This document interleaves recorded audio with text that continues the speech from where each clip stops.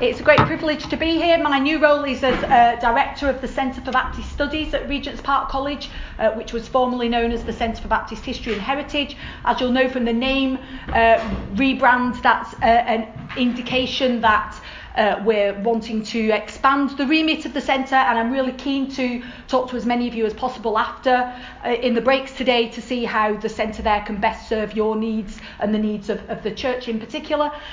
My paper today, however, reflects my expertise as a New Testament scholar in that for the past 17 years I've been running the Centre for Reception History of the Bible at the University of Oxford, and currently am still doing so in a process of transition to another colleague. And so that leads me nicely into the title of today's talk, which is Seeing the Scriptures, Interpreting Mark's Gospel Through Art. And I hope, if nothing else, that this will perhaps trigger and stimulate some thoughts about both positives and negatives about how art might inform your own biblical exegesis in whatever context you find yourself.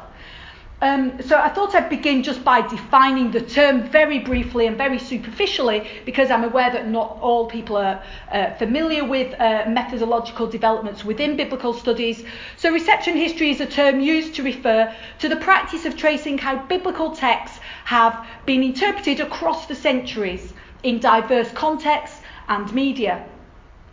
The emergence of reception history has been embraced as liberating by many New Testament scholars, including myself, with the art gallery providing a happy context for scholars seeking fresh perspectives on biblical texts. But what can biblical art contribute to our task of textual interpretation?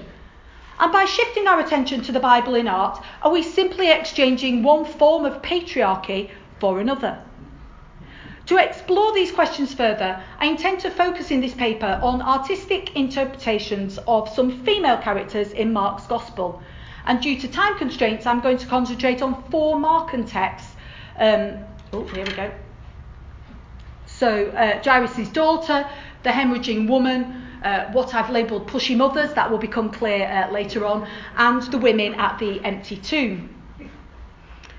The artistic examples I've selected illustrate the diverse media and contexts in which biblical art occurs, ranging from magical amulets to oil paintings and reliquary covers. Furthermore, these case studies offer contrasting perspectives on the place and significance of women in Mark's narrative. So Jairus' daughter is seen to prefigure Jesus himself, quite a radical statement.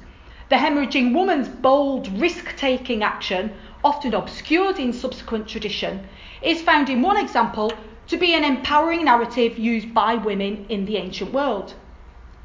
The pushy mothers to emerge from Cranach's paintings of Mark 10 make visible hitherto invisible female characters in the Markan narrative. And the women disciples at the empty tomb are regarded, at least in some contexts, as responding to a divine epiphany rather than manifesting character failings.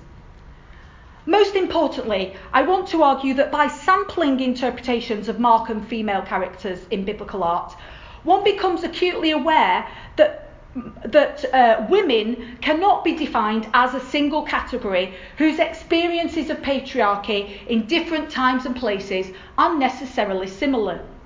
Therefore, a more nuanced approach is required.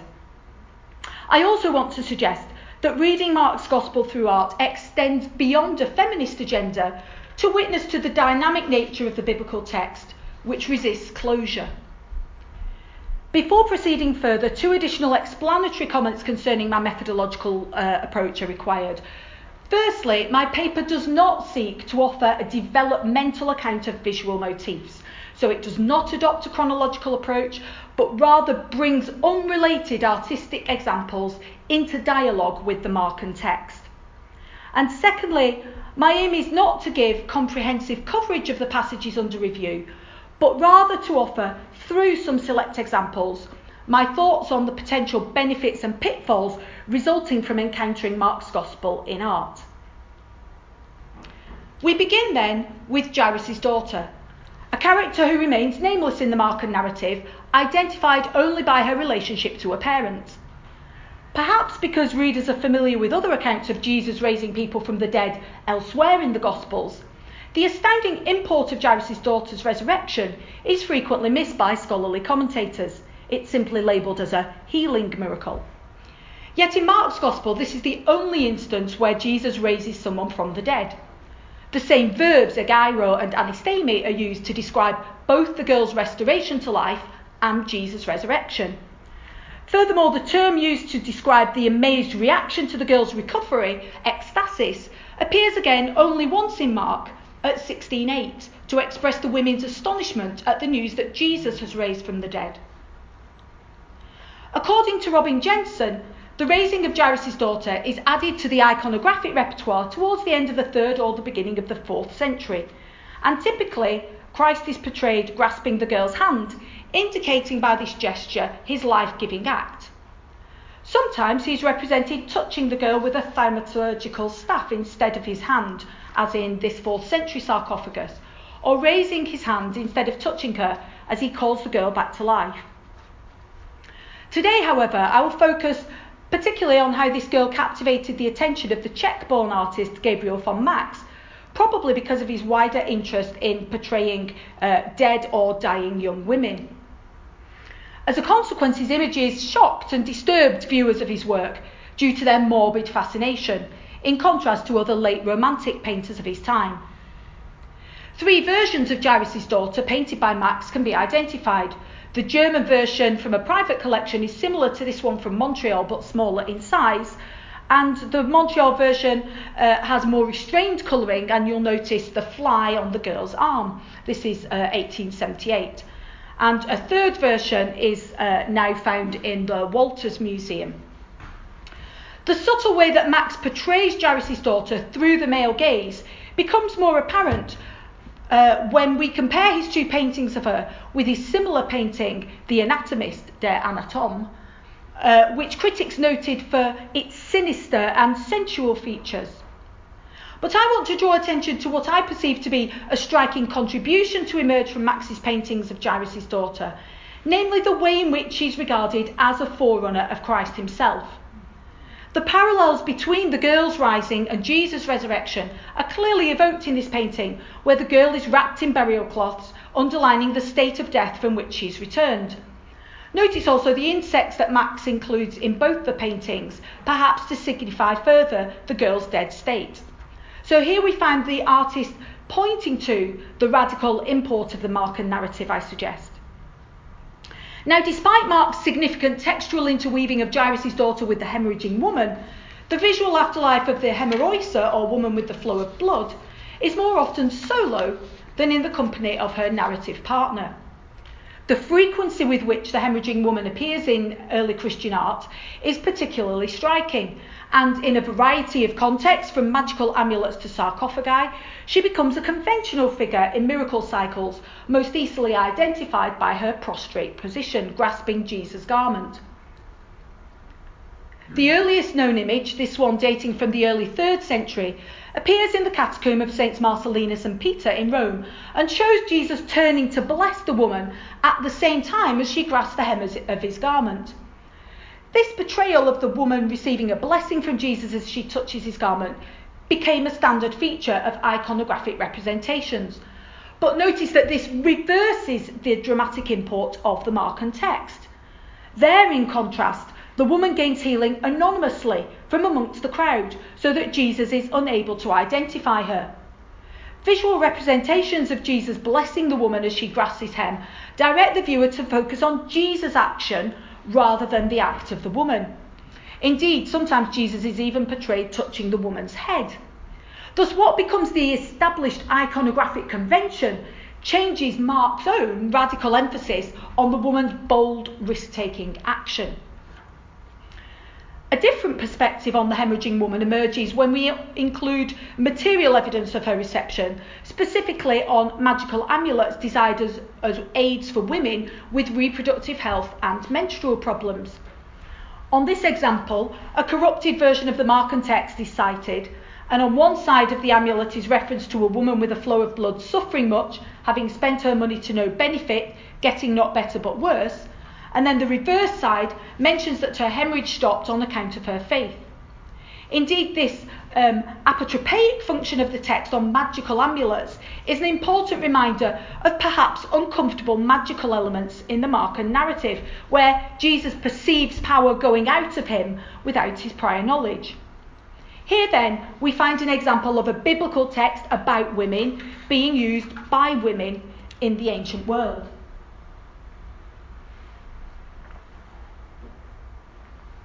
Our explorations thus far have illustrated multifaceted contributions of biblical art to the task of exegesis, including cases where it's at odds with the biblical narrative. Sometimes, however, biblical art can reveal aspects of the text which might otherwise be missed. By way of example, we might consider Lucas Cranach's painting, Christ Blessing the Children, which his workshop produced more than 20 versions of, with this example dating from the mid-1530s and now held in the Städel Museum in Frankfurt. The image shows Christ surrounded by a crowd of women, densely grouped together against a black background. As Kibish notes, the frame cuts very low above the heads of the figure, thus increasing the effect of closeness and density. In his left hand, Christ somewhat precariously cradles a child, presumably belonging to the woman with praying hands. And simultaneously, he stretches out his right hand to bless a child lying on a cushion. Its mother, however, is distracted by her other child to whom her gaze is directed. All the babies in the picture are portrayed naked, in contrast to the older, clothed children present. On the right, a baby suckles at its mother's breast, whilst behind Jesus, another baby attempts to clamber onto his back. One of the less pushy mothers, at the back, draws the viewer into the picture by looking straight at us. Meanwhile, the woman on the left of the picture touches Jesus' garment, evoking the image of the aforementioned hemorrhaging woman. Her child clutches an apple symbolising fallen humanity. The image engages the viewer with its agitated movements and gestures. I would therefore challenge Stephen Osmond's suggestion that the scene depicts a throng of infants and their older siblings, quote, as they wait patiently in line to be taken from the arms of their mothers and placed in those of their saviour. As I see it, the scene is a lot more chaotic, with figures clamouring to get near to Jesus for him to touch their children as they encircle him. Notice how the male disciples are marginalised in the image, confined to the left-hand corner, in contrast to the women and children who dominate the painting. The apostles are physically squeezed out of the picture, with only 3 faces being visible. And along the top of the picture, although not visible in this photographic reproduction, the text from the Gospel of Mark 10:14 is inscribed in German, and the use of the vernacular there rather than Latin for the biblical inscription is worth noting, and is something that we could talk about if that's of interest later in the question time. Perhaps it was the densely crowded nature of this image, with its prominent gaggle of women, that brought to mind the label pushy mothers. The artist certainly succeeded in drawing my attention as viewer to the identity of those who brought the children to Jesus. In contrast, we might note, the Markan text does not specify who brought the children to Jesus, using the third person impersonal form of the verb prosepheron to simply state they were bringing children to him. Later visual representations of the text have variations in the audience depicted. Some include many women, others only 1 or 2. But my point is that the visual impact of Cranach's image suggests a stark contrast between the women as models of discipleship and their male counterparts, and prompts us to return to the biblical text and reconsider the role of those who brought their children to Jesus. Further contrast between women disciples and their male counterparts can be found at the conclusion of Mark's Gospel, where reference is made to some female disciples fleeing from the tomb and saying nothing to anyone because of their fear. Opinion is divided about how this conclusion is to be interpreted.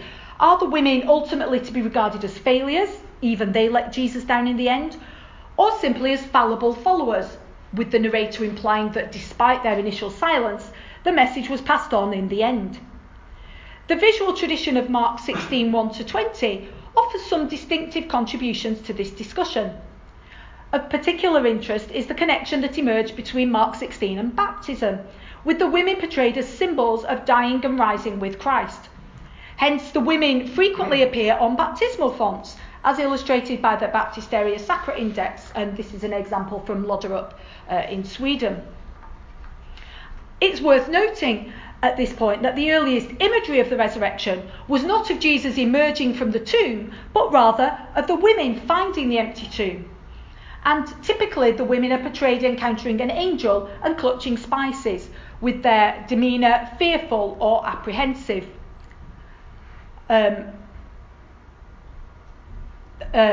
Occasionally they're depicted in flight from the tomb, and an example of the women's impending flight can be found on this 11th or 12th century silver reliquary cover, where if you look at the women's feet, one woman's foot turns outwards as she looks back towards the angel in her anxiety, clinging to her companion. Now, interestingly, this image raises questions about the relationship between text and image, because we see combined with the visuals some text which reads, "Come and see, Juta Ide, the place where they laid the Lord." And above the women is written, "They were overcome with trembling and shock, tromos kai ecstasis," which are peculiarly Markan terms. On the edge of the cover stands the text of a Greek hymn which reads, "In what glory appeared the angel to the women? From far away one sees the splendour of his innate dignity and the purity of his immaterial transcendence. His beauty proclaims the splendour of the resurrection. He calls loudly, 'The Lord is risen.'" This example then demonstrates the impact of combining text and image, and raises questions about how a text might constrain interpretation, as well as pointing to a challenge to current New Testament scholarship, which has categorically refuted the idea of interpreting Mark 16 as an encounter with Epiphany and has taken alternative paths. Now, I'm aware of time constraints, and so at this point I'm going to skip over the next two slides, because I do want to leave time for some discussion at the end. Simply, my point here was to draw attention in the next two slides to the canonical way in which Mark 16 is often read. Again, this is resisting New Testament scholarship, which prefers to take texts on their own terms, simply as Mark's Gospel, whereas if we look at the visual tradition, we see very much an integration of the Gospel with other events, such as here the road to Emmaus, indicating that the Markan version of the women at the empty tomb with the women in flight was not regarded as the end of the story. Fear and silence is not regarded as the end of the story. And then this second example, again, a canonical reading of the text where the women at the empty tomb is juxtaposed with ascension, and what does that do to our understanding of the narrative. But in the last 5 minutes, I do just want to spend some time offering some reflections on what art might contribute to our interpretive approach to Mark's Gospel.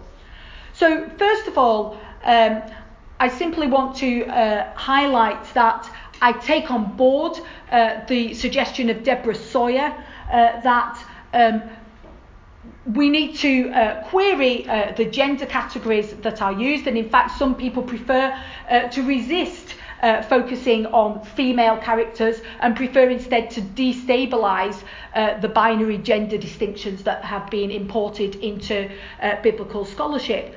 However, the point I wanted to make today was simply to underline the diversity in the reception of female figures, and suggesting that instead we need to resist the temptation to treat women simply as a homogenous group in the way that we treat them. And for example, in particular, the second point is one to bear particular attention to, that experiencing artistic representations of biblical women alerts us to the complexities of a gender agenda and the varying roles that women play, both in the biblical text and in their afterlives. The universalising and essentialising tendencies of Western biblical interpreters need to be resisted. As Deborah Sawyer points out, this is imperative to avoid feminism being blind to basic differences of experience, where from a 21st century standpoint, the minority experience of white, colonial, educated and comparatively affluent women has been given as the norm for women's experience. And to extend this critique still further, we must also be alert to the temptation of presenting biblical art simply as the art produced by Italian Renaissance painters, rather than reflecting its diversity, both geographically and temporally. And I think this is a very real challenge which needs to be given much more attention in the approach to biblical art.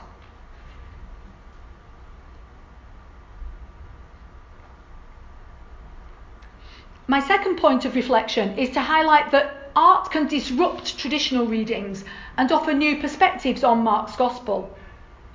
As Cheryl Exum notes, art can enhance our understanding and appreciation of the biblical text, but it can also bring a critical dimension. It can point to problematic aspects of the text and help us to see things about the text we might have overlooked, or enable us to see things differently. At times, this might mean alerting us to some uncomfortable implications of biblical text, or causing us to stop and reconsider the implications of minor details which have all too often been glossed. But this can also be a positive experience in pointing us towards the dynamic, open nature of the Bible, which stubbornly resists closure. And at this point, I do think that in some ways, art can visualise assumptions which are masked in textual interpretations of New Testament texts. And so, for example, the colonial white perspective, which is often assumed within New Testament scholarship, or many varieties of New Testament scholarship, is made visible when we are confronted visually with white characters in art. And I think that by doing so, that is verbalising a problem that we need to confront and address. And so that's something that I think is a positive contribution, which then needs to be critiqued. And then thirdly, I've hinted at some ways in which biblical art can function to expose the privileging of the male point of view in the recounting of biblical stories about women. However, juxtaposing different versions of the same biblical narrative can serve the additional purpose of alerting us to our own social and cultural assumptions. As Martin O'Kane puts it, by appreciating a range of visual expressions of the same biblical subject in many different art traditions, we free ourselves from the limits of our present horizon and recognise that no single expression of the theme is ever complete or definitive, since the subject addressed is simply inexhaustible and therefore always more than any individual expression. So to conclude, my aim in this paper was to offer some suggestions about how biblical art might enrich Mark's Gospel by focusing on 4 female characters. I've also suggested different ways in which it both can bring to light aspects of the text and in other ways subvert the text. So I've sought to provide examples where sometimes dimensions of the text otherwise missed are foregrounded, such as with Cranach's Pushy Mothers. Other instances, such as with the hemorrhaging woman and the iconographic tradition, which subverts the bold implications of the Markan text itself, so making more complex the whole debate. And above all, to point to the multivalency of the Markan narrative, which visual exegesis directs us to. Paul Ricoeur, in his reflections on biblical exegesis, comments, "To interpret is not a question of imposing on the text our finite capacity of understanding, but of exposing ourselves to the text and receiving from it an enlarged self. It has been my contention in this paper that through visual exegesis this result is achieved, and we do come away from the experience enlarged." I'll give the final word today to my former doctoral supervisor, Chris Rowland, who, when he was reflecting on how Blake's art had impacted his own interpretive approach, writes, "The book, the Bible, is never an end in itself, never the object of devotion, for one must look through it, with it, and indeed beyond it, back to the reality in which one lives." Thank you.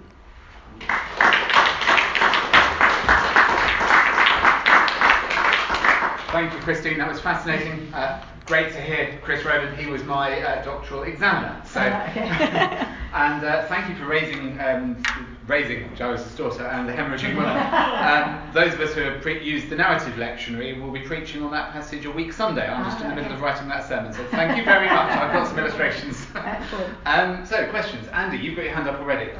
Is there something about art that sometimes it's wanting to capture multiple moments in one picture? Mm-hmm. So I've seen that in different images.